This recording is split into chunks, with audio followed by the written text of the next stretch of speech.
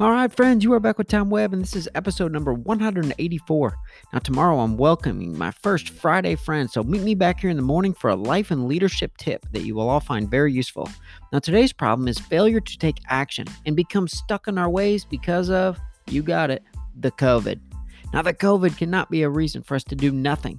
By maintaining the status quo in your personal life or at work, you're actually moving in reverse because people and organizations that we boom leaders choose to compete with are moving forward no matter what. So the COVID may not allow us to take the actions we want, and it may restrict us from taking action in ways that have proven to be successful in the past, but it cannot be an excuse to do nothing. Now, I hear people in real life during the day, at work, on the news, on social media, and out in the community use the COVID as a reason why things cannot happen. Now, they may be true that things cannot happen the way we want, but the COVID is not a reason to do nothing. Now, when someone approaches you as a leader with a problem or an obstacle that's in their way, never use the COVID or this pandemic as an excuse to take no action. Use this time as an opportunity to try something new. In times like these, we have the freedom to fail. Look at Amazon.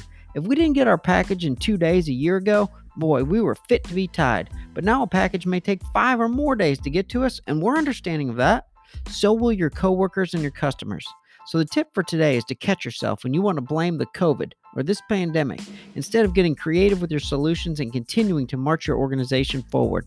Now, I can't wait to team up with my friend and fellow boom leader Keenan Clark tomorrow. So be sure to tune in so you can reflect on his tip over the weekend and get after it next week. Make it a great day.